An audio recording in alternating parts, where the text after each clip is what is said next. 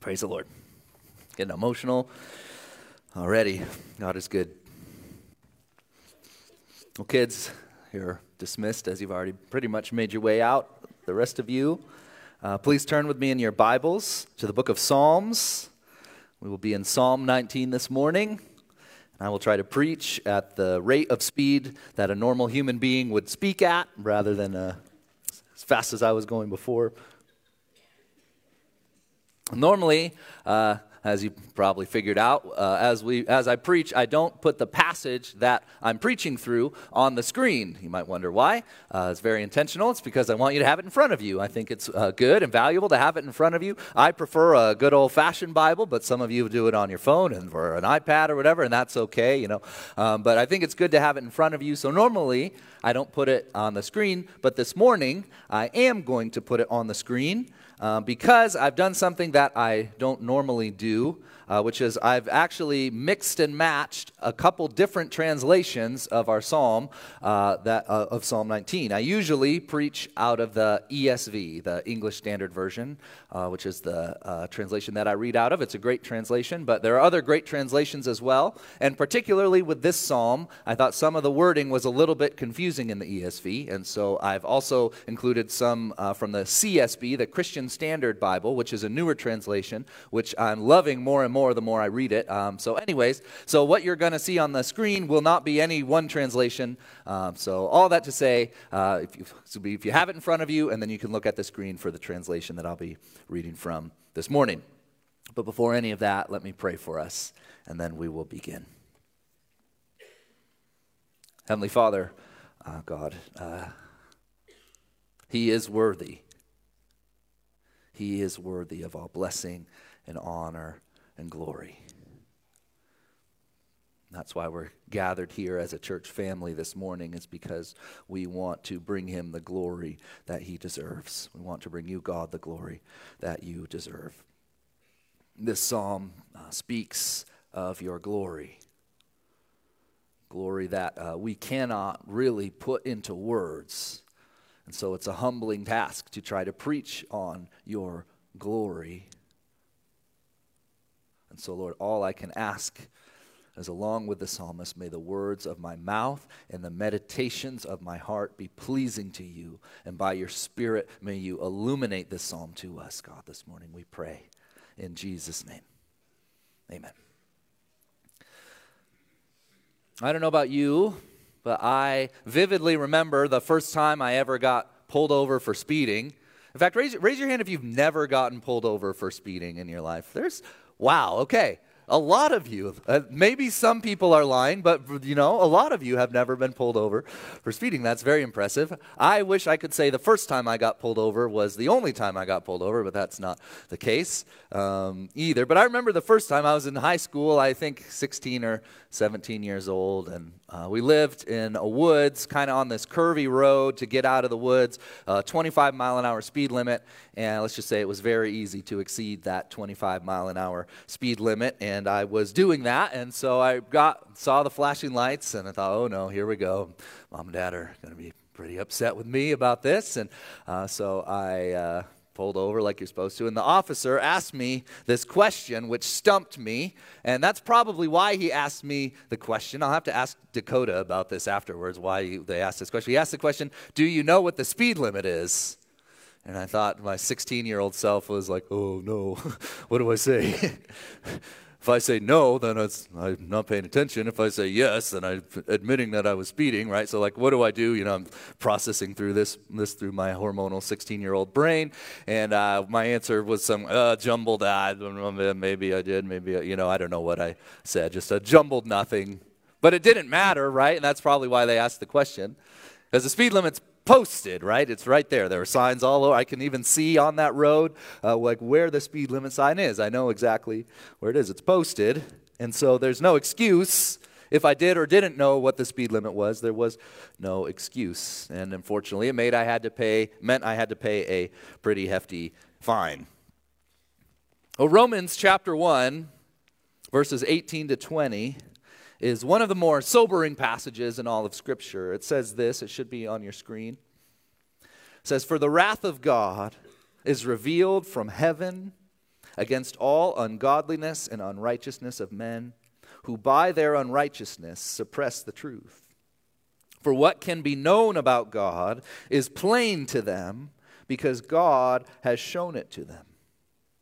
For his invisible attributes, namely his eternal power and divine nature, have been clearly perceived ever since the creation of the world in the things that have been made.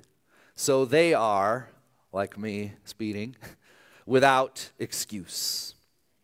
Without excuse. What can be known about God is plain to all people because God has shown it to them. God is a God who communicates. He communicates who he is, what he's all about. And because of that, Paul says that all men are without excuse. Without excuse. The question for us this morning is, how does God communicate? How does God reveal who he is to all people? In Psalm 19, we find our answer. Psalm 19 is a very interesting psalm. As you read the psalm, and we're going to read it, as you read it, it almost feels like three separate psalms. The first 6 verses are about kind of one thing, and then all of a sudden, verse 7, it just kind of slams to a halt and goes in a completely different direction. And then later on, it does the same thing.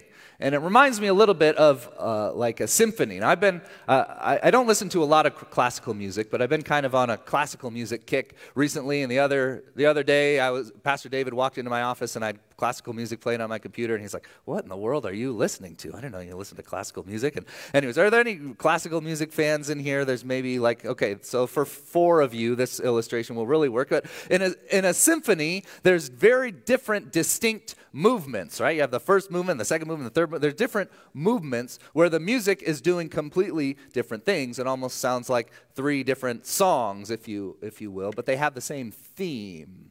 The same thing is what is going on in Psalm 19. And so for the 4 of you who appreciate this classical music analogy, we're going to look at the symphony that is Psalm 19, and we're going to look at its 3 distinct movements that all communicate one message, which is that God communicates who he is with us. And so we're going to start in this first movement, if you will, which shows us that God communicates to us in his world.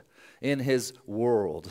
Look at verse 1 with me. It says this: "The heavens declare the glory of God, and the sky above proclaims his handiwork. Day after day they pour out speech. Night after night they communicate knowledge." Now, verse 3, this is interesting. "There is no speech, nor are there words. Their voice is not heard." Verse 4, "Their voice goes out through all the earth, and their words to the end of the world. In the heavens he has pitched a tent for the sun, which comes out like a bridegroom leaving his chamber, and like a strong man runs its course with joy. Its rising is from the end of the heavens, and its circuit to the end of them, and there is nothing hidden from its heat." God has spoken to us loud and clear in the world that he created. It says, day after day they pour out speech. Night after night they communicate knowledge. The message here is that God's creation is constantly and consistently crying out, "Glory to God," without using any words. Now, isn't it interesting? If you first read it, it sounds like David's contradicting himself. Verse 2, day after day they pour out speech. Verse 3, there is no speech. Verse 3, nor are there words. End of verse 4, their words to the end of the world. End of verse 3, their voice is not heard. Verse 4, their voice goes out to the end of the earth. What's he doing here? He's saying they're speaking, there's no speech. They have words, they don't have words. They have a voice, they don't have a voice. What's he saying? Well, it's possible to communicate without speaking, isn't it? Many of you have received the look, if you're married, or from your parents, right? You've been communicated to loud and clear without any words being spoken, right? Now, God communicates in the same way without words to us through his creation and the pouring out of speech. One commentator I read says this. He said, every day gushes out speech like a fire hydrant, declaring the glory of God. Think about it. When you wake up in the morning, your heart's still beating, right? And you pour yourself a bowl of cereal with milk that came from cows that God made, and you put some blueberries on it from the earth that God made, and you walk outside and you see the sky and the grass and the trees and the birds and squirrels. Then on your way home from work, see the sun setting, the vibrant colors, right, just filling the sky. There's nothing like a country sunset, in my opinion. The moon and the stars come out, and all these things cry out, glory to God, glory to God. And yet I've just kind of described some very boring and mundane things, haven't I? Waking up, eating breakfast, driving to work, coming home from work, right? And we can miss it pretty easily, can't we? Even in those things that we do every day and we don't think a second thought about those things, even in those mundane, everyday things, God is still just like pouring out and crying out his glory on the earth. And so if you are a follower of Jesus, if you're a believer in him, the way you apply this is simply to worship him, right? To recognize this grand symphony that he's given us of his glory and glorify God for it. Whether you're a nature lover or not, all of us can do this and look up to the heavens and just say, God, you must be amazing, right? Like look at the sky on the way out from church this morning. Just look up. Just think about the God who created it. Separated the heavens from the earth, separated the waters from the land. Spoke us into existence, spoke all creation into existence. Glorify God for his creation. And if you're not a believer, this is where we go back to that opening illustration. Like God's creation is kind of your speed limit sign, right? God has posted himself everywhere. So when the question is asked, did you see it? No is not going to be an accepted answer. You either willfully chose to suppress the truth, is what Romans said. You just ignored it. When that officer pulled me over, I wanted to suppress the truth. I wanted to pretend like I didn't know I was speeding or I didn't know what the speed limit was, but I knew. The truth had been made clear. So if you're not a believer, let me encourage you to worship this God who has showed us his glory in the heavens, in the skies above, in the earth that he created.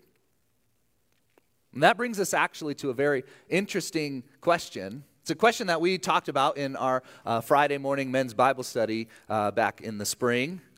Here's another plug to join us on Friday mornings if you want to. But the question has to do with general and special revelation. General and special. We're going to take a little, to belabor our music metaphor, we're going to take a little interlude here and talk about the difference between general and special revelation, and we'll define those terms in a second. But the question is, if God's creation is so glorious and so amazing that it reveals God in such a way that none of us have an excuse to not know him, does that mean that somebody can come to a saving knowledge of God only with creation and nothing else? In other words, can somebody who's never heard the name of Jesus, who's never had a Bible, but they're out in creation and they see, wow, there must be a God who created all of this. Can that person come to enough knowledge of God to be saved? So it's a hard question. If you've never thought about it before, it's a really difficult question to answer. Theologians have debated it for hundreds of years. In fact, there's a very nerdy thing that I find funny in German theology, where these two theologians a long time ago got into an argument about this. One theologian's name was Brunner, and he wrote a book called Natural Theology, arguing that you can, in fact, come to knowledge of God, salvation just in nature. And then Karl Barth wrote a response, and the response was just titled Nein, which is like the German word for no. It was just that was the only thing it was called, Nein. It was in response to this, no. And his saying is, no, you cannot come to saving knowledge of God just in creation. And we don't have time to get into all of the details, but we would agree with the Nein guy, okay? So we would say no. Creation reveals a lot about God, but it's not enough to come to saving knowledge of Jesus. If it was, we wouldn't have to worry about doing things like sending out Rhema or others to be missionaries, right? Or supporting missionaries who are going to share the gospel in places where Christ has never been named. If you could come to know Jesus in nature, we wouldn't have to go and share the good news. The truth is that it's not enough. So if you're taking notes, this is a really good and important concept to grasp, that God has revealed himself in two ways to us. The first is general revelation, which has come to us in creation, right? God has revealed himself in the things that he's created generally to all people. General revelation can show us that God exists, right? You can know, somebody, even if they don't know Jesus, can know that God exists, that God is the creator. General revelation can even show us that we should obey this God. And it can even get us so far as to understand that we have somehow sinned against him when we look at the ways that that creation has been turned. But it can't get us to a saving knowledge of Jesus Christ. For that, we need God's special revelation, which has come to us in the Word, aka the Bible, which is a book that ultimately testifies to us about one man, Jesus Christ. So when I think about it, there's kind of a way that I think about this. So when back in the house in the woods, our next door neighbor was an eye doctor, and he was kind of notorious for just having, I hope he doesn't ever somehow come across a sermon, but just like the driest personality possible. So, and if you're an eye doctor, you're kind of, you're doing the same thing every day anyway, but you just go in there and sit, and they put the machine on you, and you say, is it true that you can see better in lens 1 or lens 2? That's an exact impersonation of our next door neighbor. And then, okay, lens 1 or lens 2, lens 1, and then maybe he'd change it up, A or B, right? And so anyways, there's that moment, if you're the eye doctor, there's that moment when it's fuzzy, and then all of a sudden he goes from 1 to 2, and boom, it snaps and it's clear, right? If you need glasses or contacts like me, you know exactly what I'm talking about. It's fuzzy, and boom, it's clear. God's special revelation is exactly like that to us, in that we can kind of see in this fuzzy way, just through creation, like there's a God and we've done him wrong. But we don't know how to fix it. We don't know what to do about it until God gave us his word. And his word brings all of that into clarity. So if you don't remember these terms like natural theology or general and special revelation, that's not what's important. What's important is you remember that God has given us his word so that he can communicate exactly who he is. God is not hiding from us. Owen's favorite game to play right now is camouflage, hide, and seek, because he's obsessed with animals and how they camouflage, which just means he'll pretend to be camouflage and go stand up against a wall, and then you have to pretend that you can't see him because he's blended in so perfectly with whatever he's standing up next to. God is not trying to camouflage himself from us. He has made himself clear. In creation, we see the heavens declaring he is a glorious God, and in his word, we see very clear that he has specific things he wants from us. And that's the second movement. So movement number 1, David is praising God for his glory in creation. And then we abruptly shift into this movement number 2, which shows us the beauty of God in his word. So look with me at verse 7. We're just going to walk through slowly each one of these things. There's this parallelism that's kind of like a drum beat here in this passage. So we're just going to walk slowly through each one. It says, the law or the instruction of the Lord, the law or instruction of the Lord is perfect, reviving the soul. It's perfect. The instruction that God gives us in his word is absolutely perfect.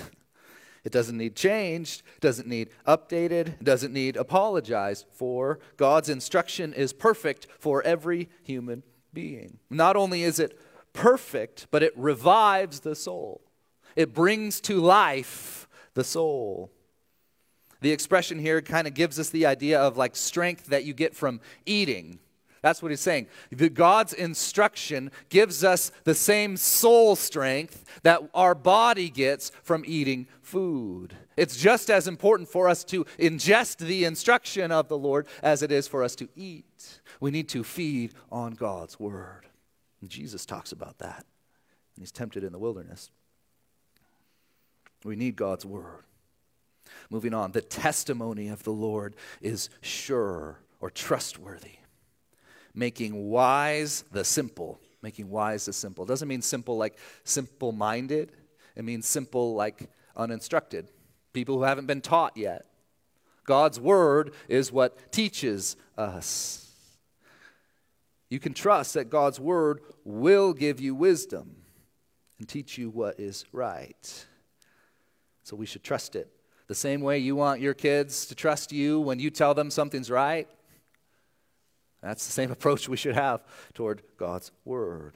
It is sure, it is trustworthy, and it's what teaches us how to become wise. Verse 8, the precepts of the Lord are right, rejoicing the heart. I love that. God's word gives us life, it makes us wise, and it gives joy to your heart. Do you find joy in God's word? Or do you see God's word as a book that just kind of wants to kill your fun? Right? Do you find joy in it? His precepts, his teachings are right, and when you follow them, they bring joy to your heart. He goes on, the commandment of the Lord is pure, enlightening the eyes.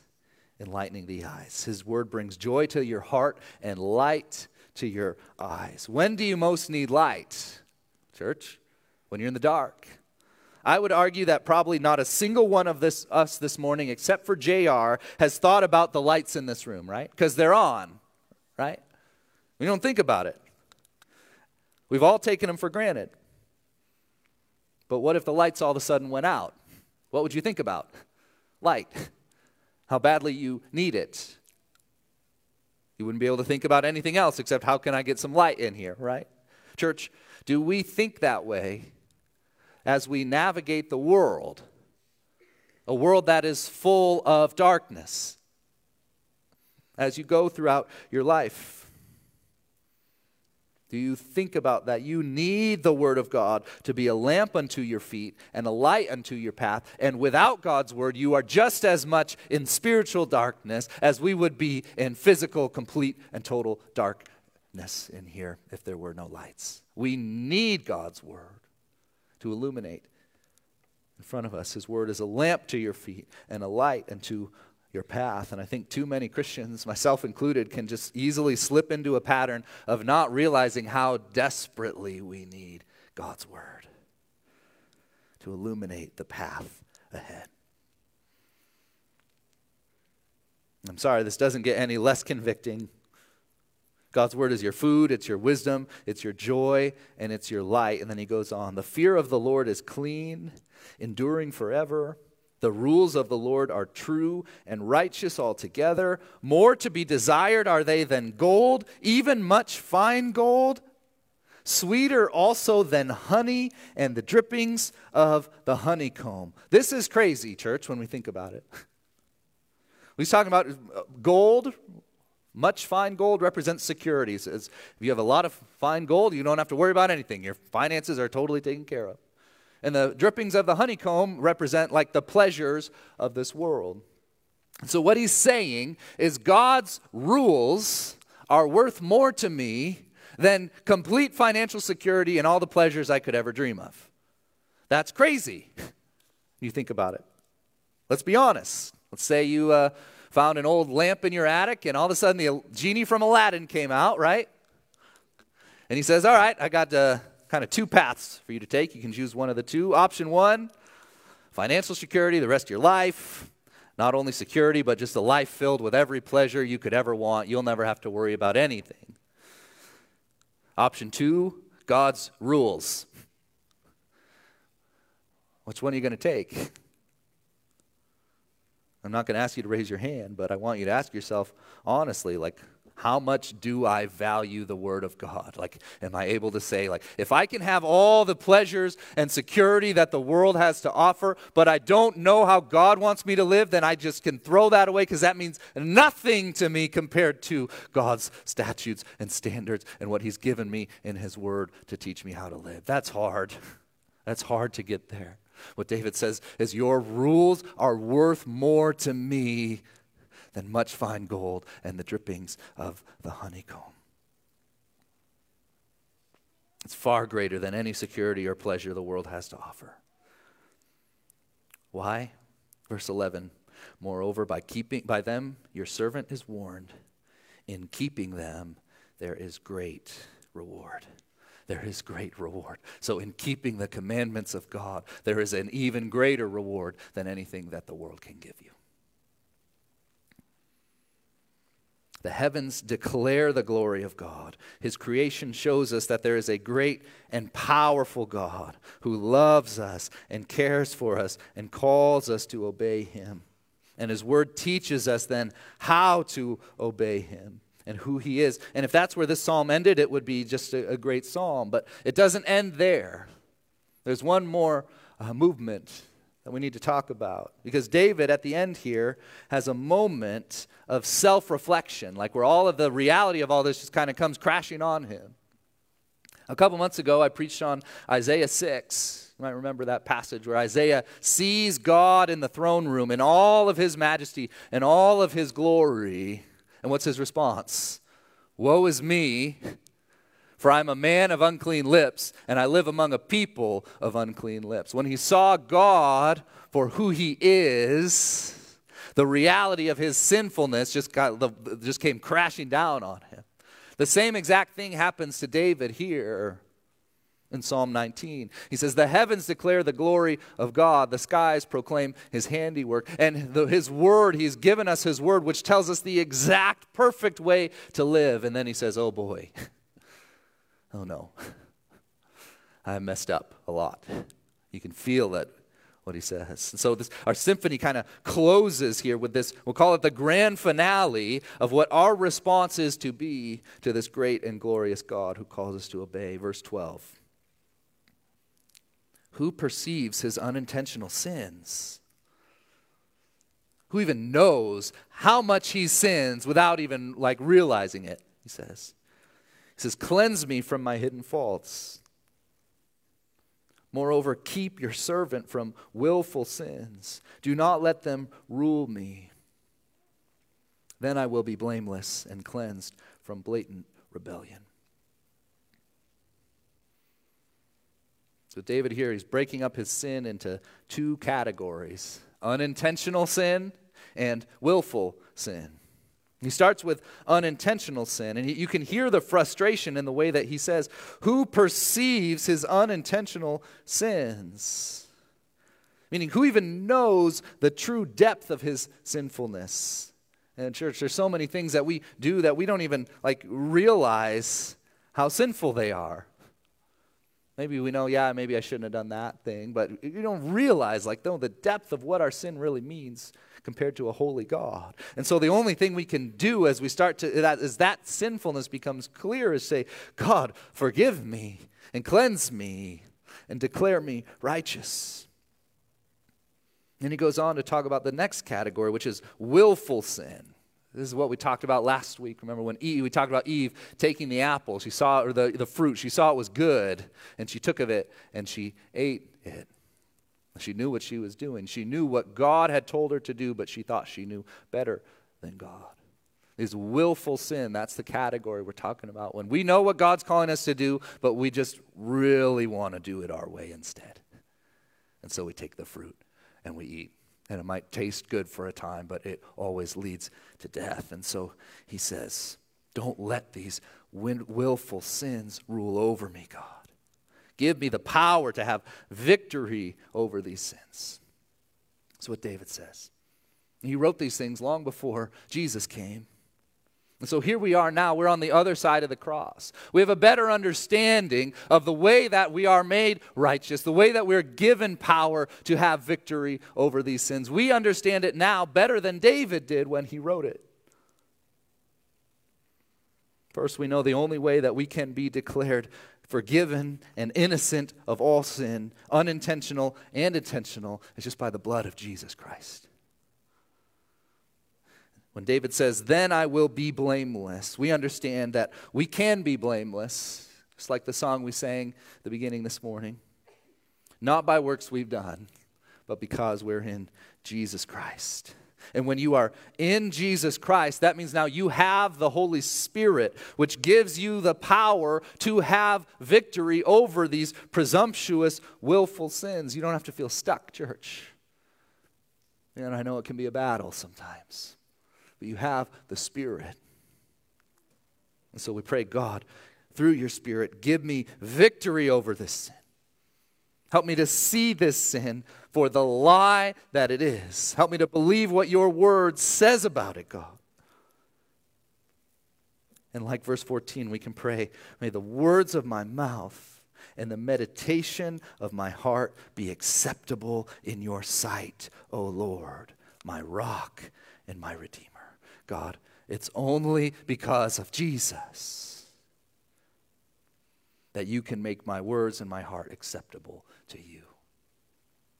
When we see the glory of God in creation, we realize he is so powerful. We can't even get our minds around how powerful he is. When we see his glory in creation, and then we see the way that he calls us to live in his word, and how far we fall short, we say, woe is me. But thanks be to God, he doesn't leave us there, because he gave us his Son to forgive us of all those sins through his blood poured out on the cross. And he's given you the Spirit now to have victory. So God has indeed revealed himself to us. Praise God that we don't have a God who hides, right? Like we didn't just kind of take that for granted as people who have grown up and seen the world our whole lives, and we probably, most of you, had God's word nearby you your whole life, right? Like we can so easily take that for granted. God doesn't have to communicate as clearly as he does, but he does. And so we have a God who communicates who he is. He's shown us his glory in creation. He's shown us how he wants us to live in his word. And he's shown us his power to transform us from death to life through the gospel of his Son, Jesus. Praise the Lord for that. Amen? Amen. Let's pray. Father, we thank you that you are a God who communicates. You're a just God. You're a righteous God. And you communicate those things to us.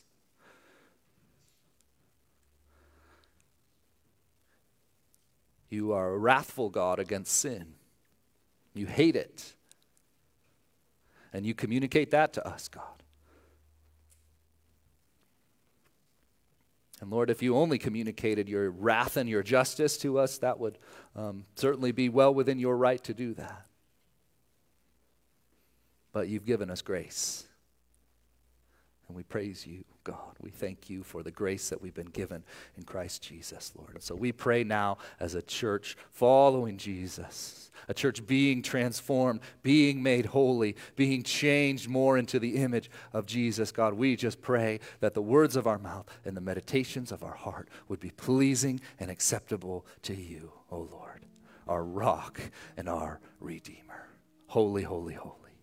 So Lord God Almighty, we praise you. Pray these things in Jesus' name. Amen.